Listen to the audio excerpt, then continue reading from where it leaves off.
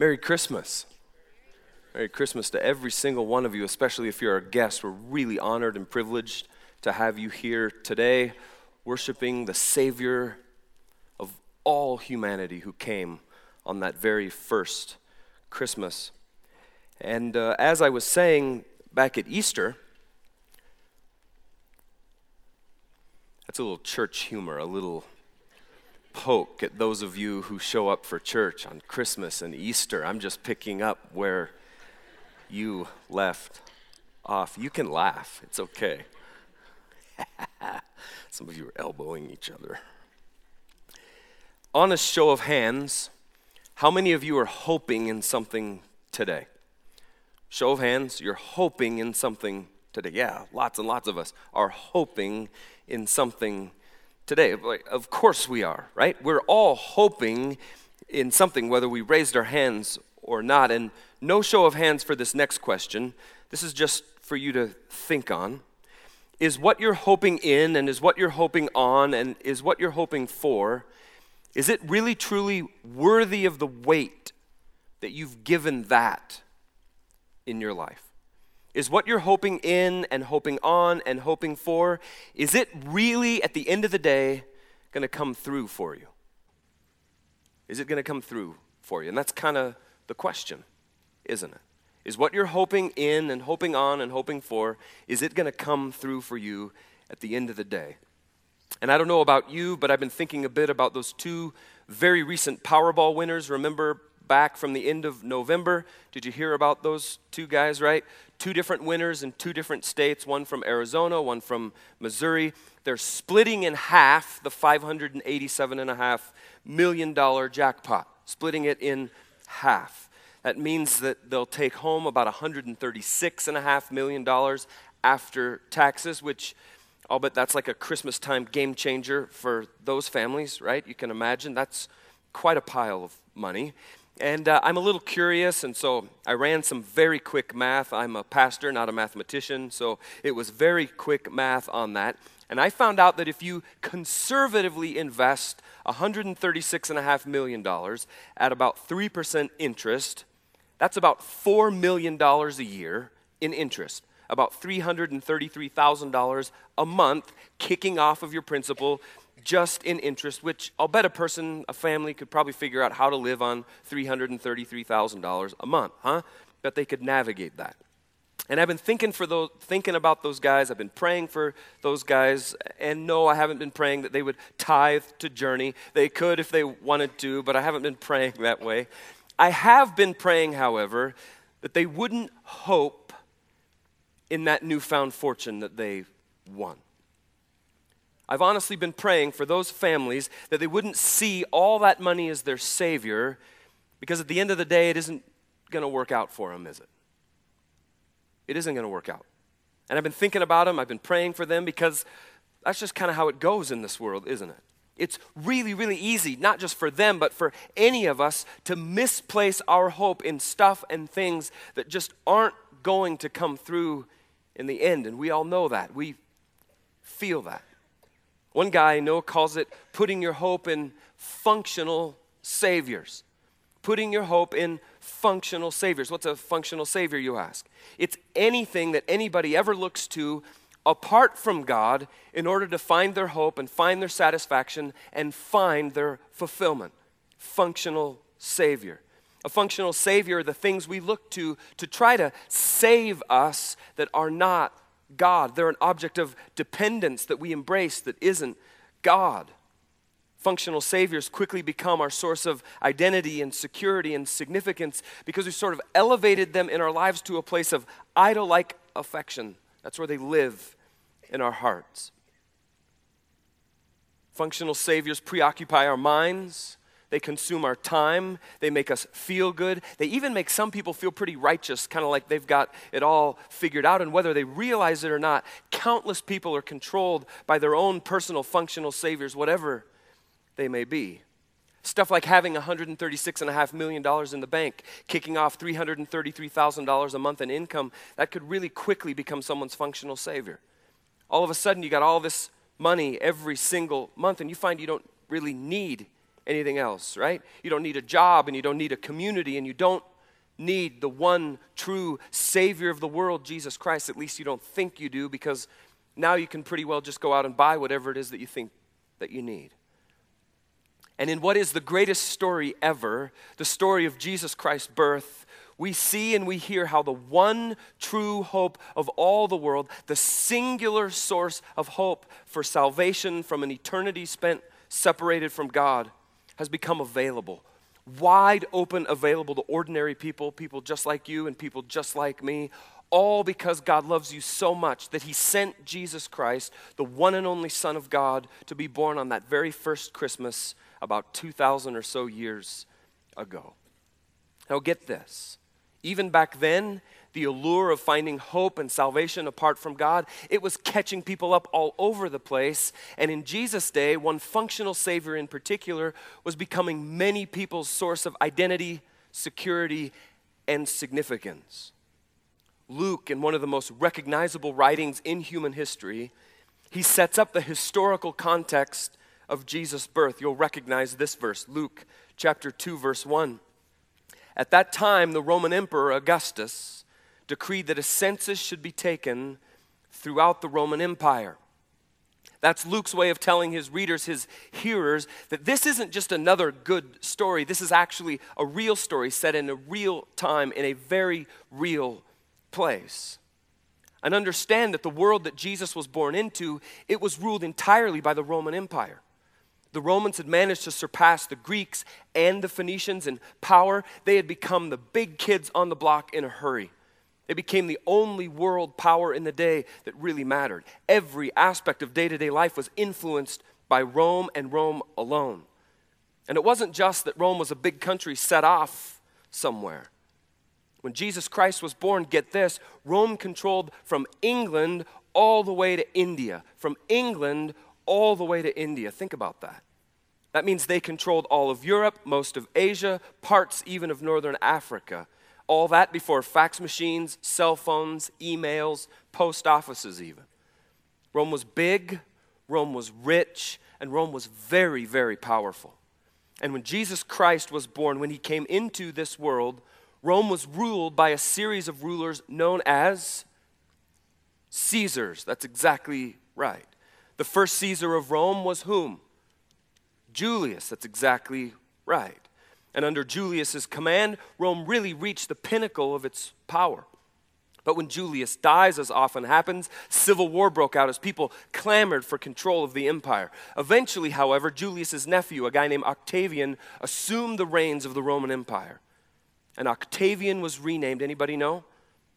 Augustus Caesar. Does that name ring any bells? At that time, the Roman Emperor Augustus decreed that a census should be taken throughout the Roman Empire. And see, Augustus was such a powerful figure that the Roman Parliament went so far as to declare him, watch this is about Caesar Augustus. They declared him God incarnate on the earth. Caesar. That's not Jesus they're talking about.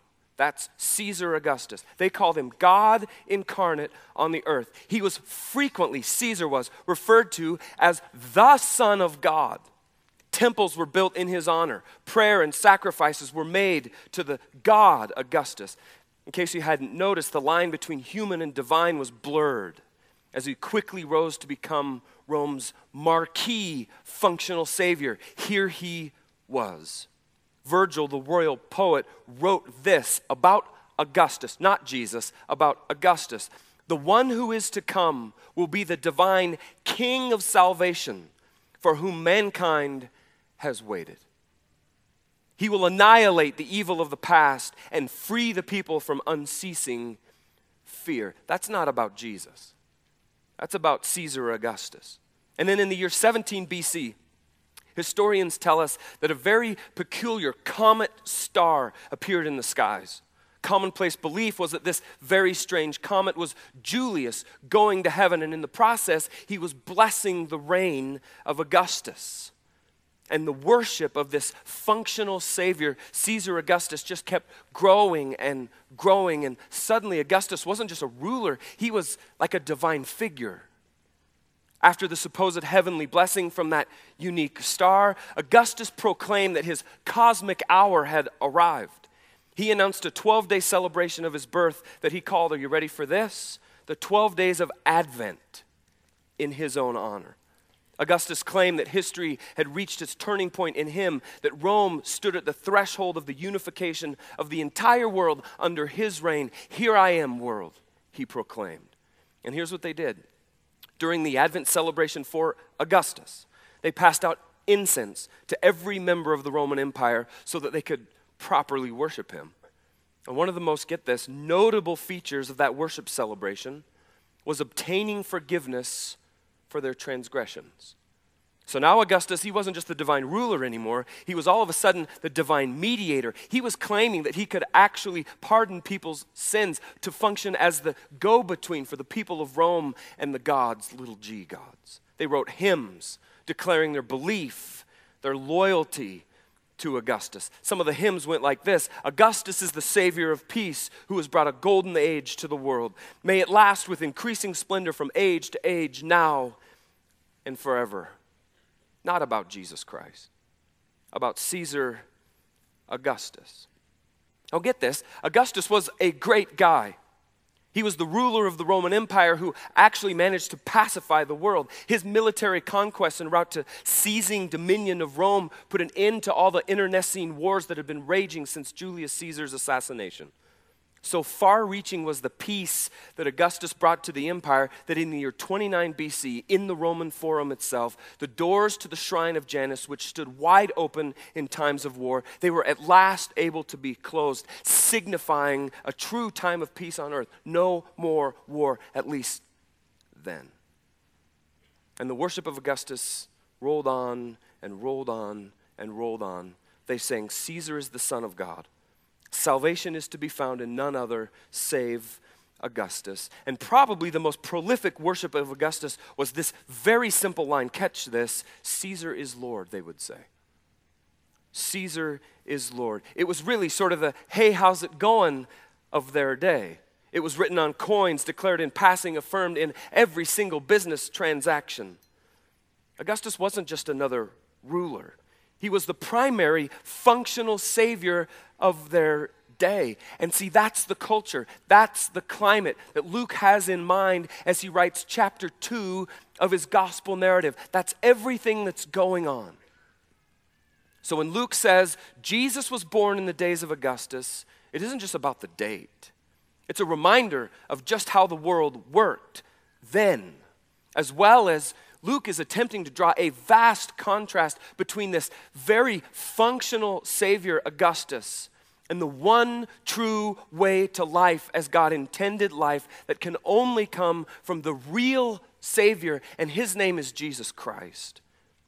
Luke saying, in essence, I know people are saying that Caesar is Lord, but let me tell you about the one true Lord. I know people say that the birthday that is worthy of divine honor and that is worthy of the demarcation of the new beginning of time, they're saying that that birth took place in Rome, in Augustus, but it didn't.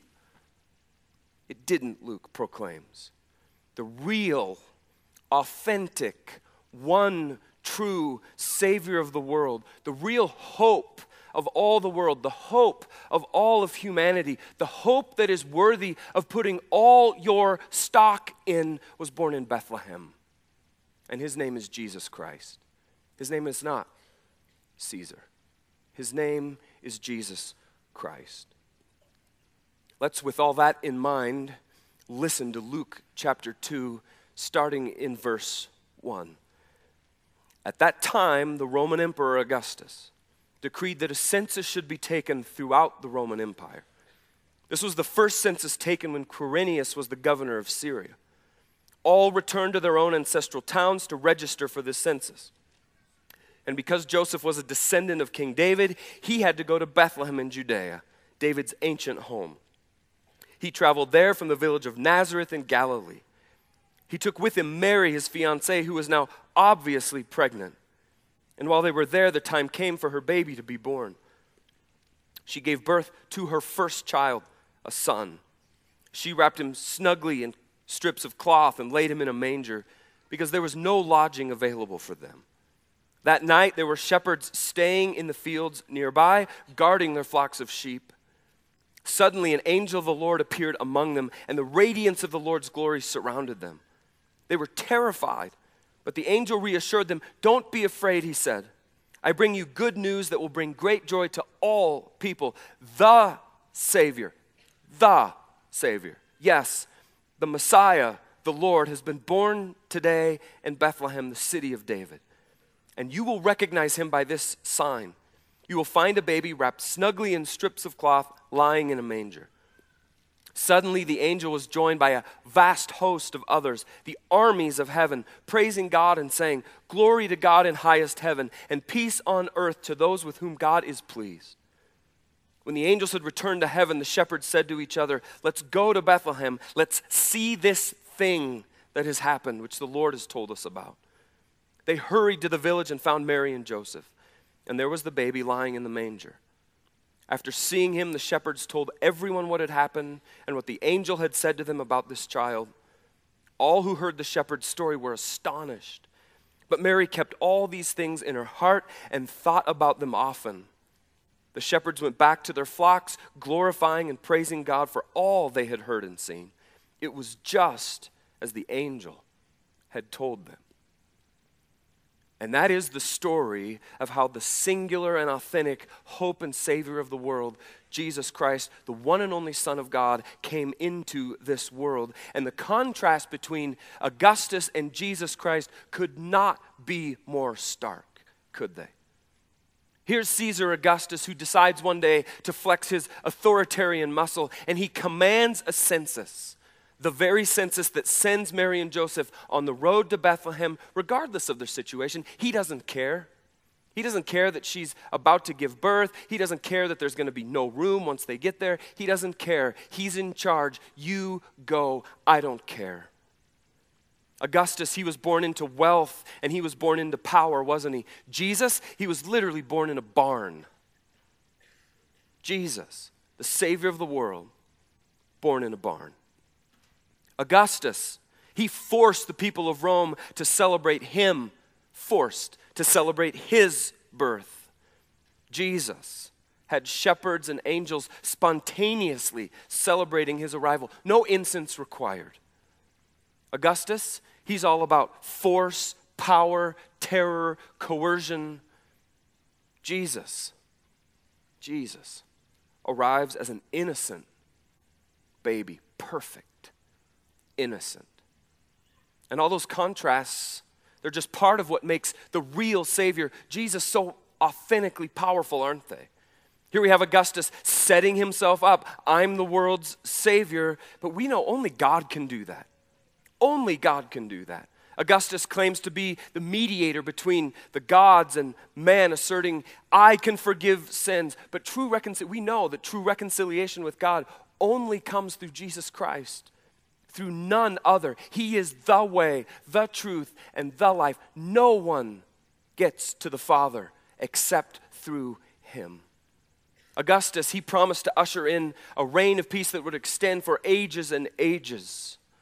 But we know that the only true Prince of Peace is Jesus Christ. And you hear all that, and it isn't at all difficult to understand why Christians were so rigorously persecuted by the Roman Empire. It wasn't a religious intolerance thing. It was a treason thing.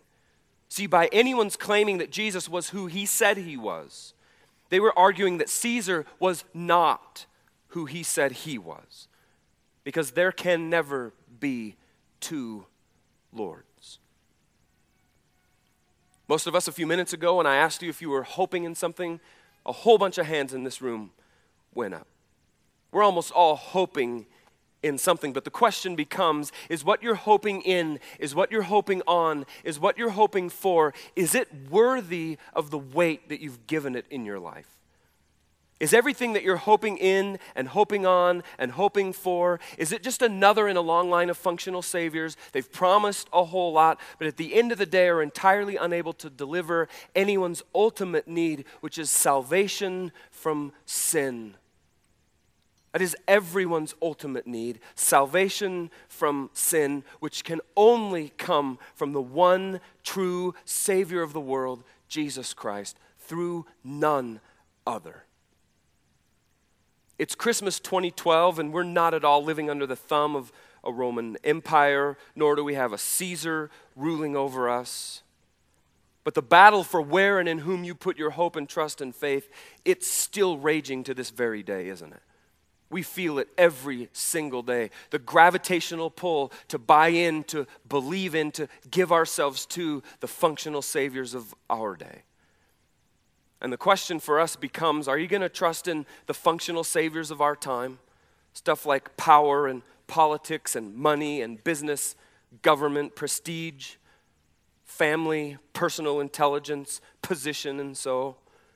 Or are you going to put your faith, your trust, your hope in the one and only Savior who can and who will deliver you from your sin to the life that God intended for you from the very beginning of time?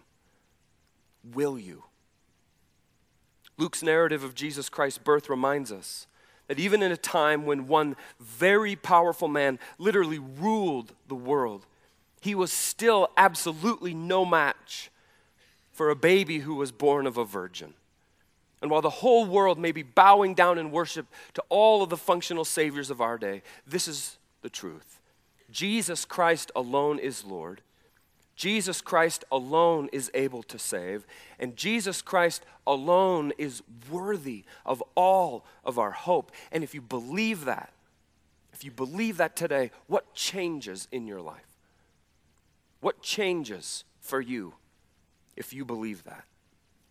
I'm going to ask you, if you would, please, just to bow your heads and close your eyes. I invite you just to move into a posture of prayer and listening to the Lord. And I just invite you in this quiet moment to have some interaction with Him on the things we've been hearing about and watching and singing about.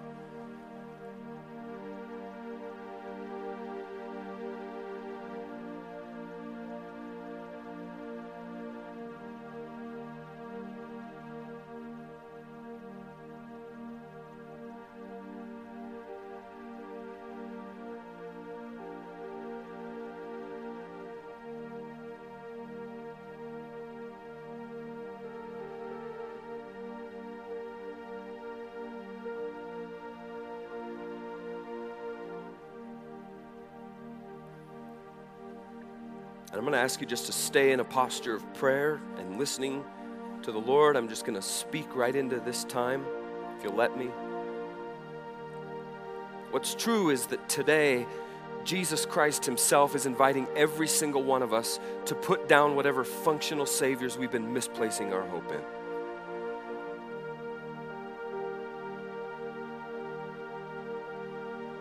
Will you put yours down today? Will you do that right now? Will you just confess to Him that you've misplaced your hope in people and things and places other than Him? And we just tell Him that you acknowledge that He alone is worthy of all of your hope.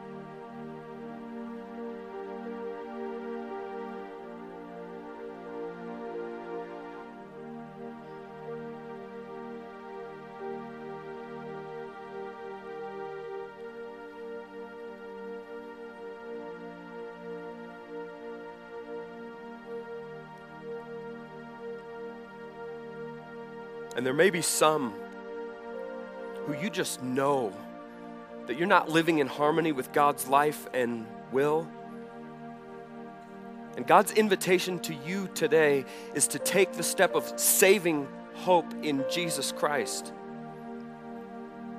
He's inviting you to salvation from your sin. He's inviting you today to the life that He made you for. He's inviting you to live out all your days on His mission, living for Him.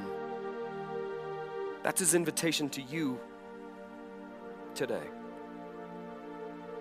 And you can take that very bold step of trusting Him with your saving hope by praying with me right now. I invite you to pray with me. Jesus, I get it. I acknowledge, I confess that I'm a sinner. I acknowledge that I can't save myself. I acknowledge that all these functional saviors that I've been buying into, they're not going to get the job done either. And so, Jesus, with all the faith I can muster in this moment, I gratefully receive your gift of salvation that comes only from you. You're, Jesus, what I really need. I trust you alone as Lord. I trust you alone as Savior. And I thank you, Jesus, from the depths of my heart for coming to earth on that first Christmas, for dying for me on the cross, for rising from the dead on the third day. Thank you, Jesus, for bearing my sin. Thank you for giving me a new heart. Thank you for giving me the gift of eternal life. I trust you, Jesus, with my everything. And I declare today, I am hoping in you alone. It's you.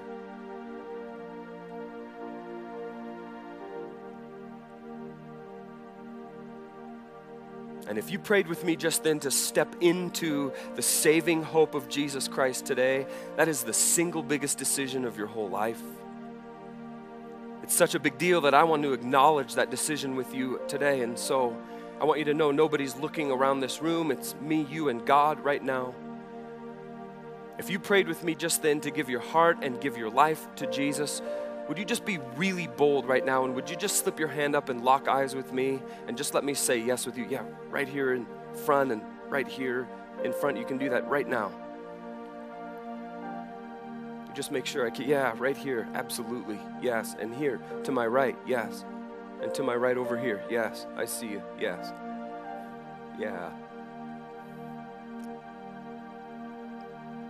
Yeah, way to go, guys. Way to go. Just make sure I catch your eye. Yeah, right there. Yes, absolutely. And here. Yeah, absolutely. Way to go. And there. Yes, I see you. Absolutely. Yes.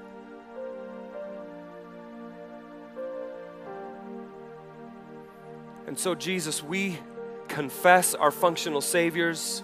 We leave them today at your feet. And we run full-hearted, God, toward you.